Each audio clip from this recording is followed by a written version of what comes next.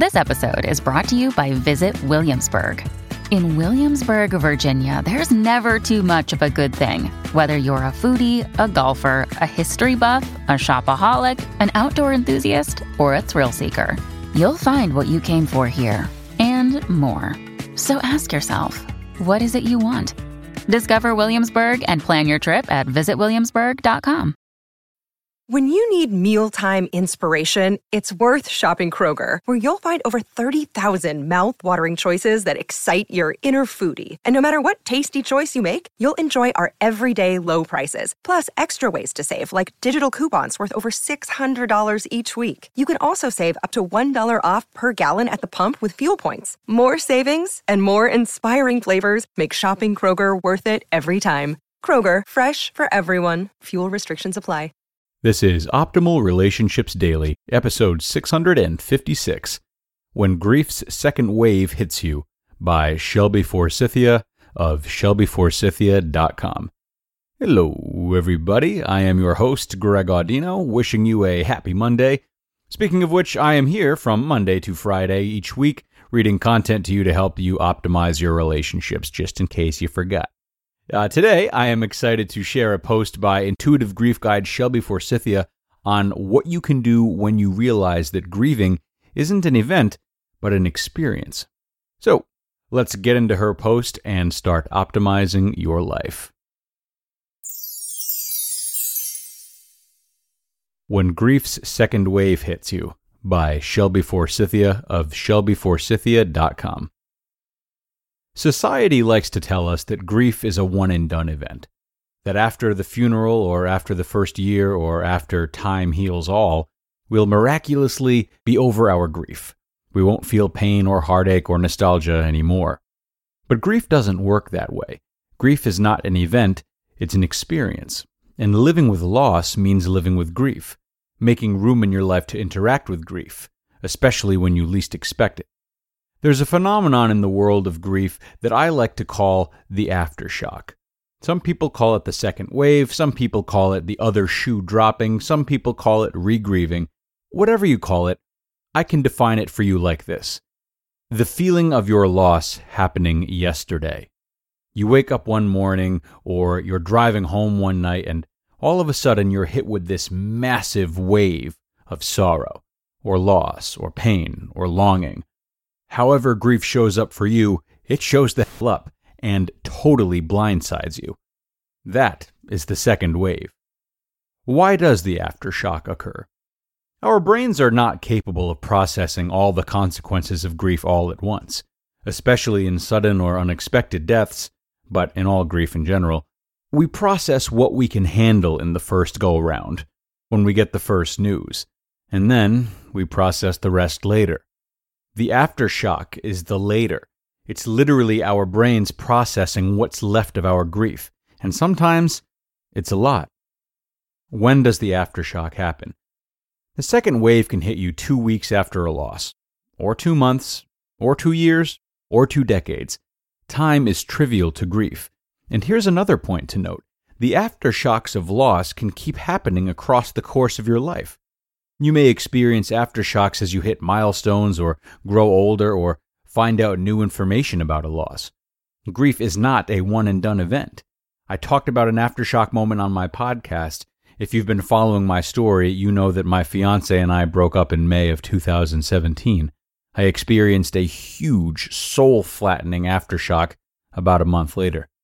When we broke up, there were a ton of things I grieved instantly. Obvious things like not seeing her anymore, not talking to her anymore, at least for a while, not being able to hold her or kiss her or sleep next to her at night. I grieved her dogs and her macaroni and cheese recipe and the smell of her clothes. I grieved all that. And I grieved our future. It being an engagement and all, I grieved the fact that we'd made a promise to each other that wasn't going to come true. I grieved disappointing our families and canceling wedding plans and dreams of our home together. I cried for the fact that in losing her, I lost my dreams of a home, life, and adventure with her by my side. That was the first wave, and boy was it a big one. Then I was hit by the aftershock. I woke up one morning about a month after our breakup, and this voice in my head was shrieking, remember all that stuff you lost? Here's the stuff you didn't remember the first time around. Have fun. And I was totally blindsided. I grieved safety. I grieved the security of a stable partner and the promise of being taken care of by somebody besides myself. I grieved the long train trips I took to see her when we were apart. I cried because I'm supposed to be getting married soon, and now I'm definitely not. I cried because my life looked nothing like I thought it would. I grieved for big things, future milestones, and meeting the extended family and being there when things get hard. I also grieved for small things like being called darling, biking and running together, and knowing that for each little piece of myself I poured into my business, she'd be there cheering me on. I woke up that morning and it was like the breakup had happened yesterday. I know you know this feeling. It was that intense, overflowing, suffocating feeling of everything being so close again, vividly remembering words and sights and smells, being stuck in this deep hole of, this is not my life, and knowing in reality, it most definitely was. What sucks about the aftershock is that most of the time, unless it's a holiday or a death-iversary or another special occasion, we don't expect it. So what do we do as humans when the unexpected happens? We get pissed, we get angry, we allow ourselves to sink. We get stuck in the mindset of shame, all-consuming forever, and that is dark, dark, dark. So how do you cope when the second wave hits you? Press pause. Recognize the mess of emotions coming up as grief, as the aftershock, as in, oh, I'm not crazy, I'm not regressing, I'm not broken, I'm re-grieving. Forgive yourself. Gently remind yourself that grief is ongoing. You are not to blame for experiencing the aftershock, and you are most definitely not broken. Tell yourself, grief is an experience, not an event. Forgive yourself for not being able to control how, why, where, and when grief shows up in your life. It's okay. It really is okay. Acknowledge your feelings. Now that you've identified what's happening and forgiven yourself for feeling bad, oh yeah, big grief myth, don't feel bad. Sort out exactly what feelings are coming up for you. You can do this internally or write or speak it out. Giving words to specific feelings is an incredibly powerful healing tool. Here are some examples. Dear Cancer, I'm still pissed at you for making it so that I can't taste anything. I really wanted to have a better time on this trip with my family. You. Dear ex-husband, I can't believe that we weren't still married when our daughter got married today. I had to watch you walk her up the aisle and then go sit with your new wife. It's still so surreal to me that we aren't together anymore. It's a really hard day. Dear Zoe, today is the day we got you from the shelter just last spring, and it's so hard to get out of bed sometimes without you standing in the doorway waiting to be fed. I miss you. Do what you need to do to cope. Rant to some friends, go off the grid, watch a movie, read a book, make some artwork, take a walk, whatever works for you. But do not complete this step until you acknowledge your feelings in step 3.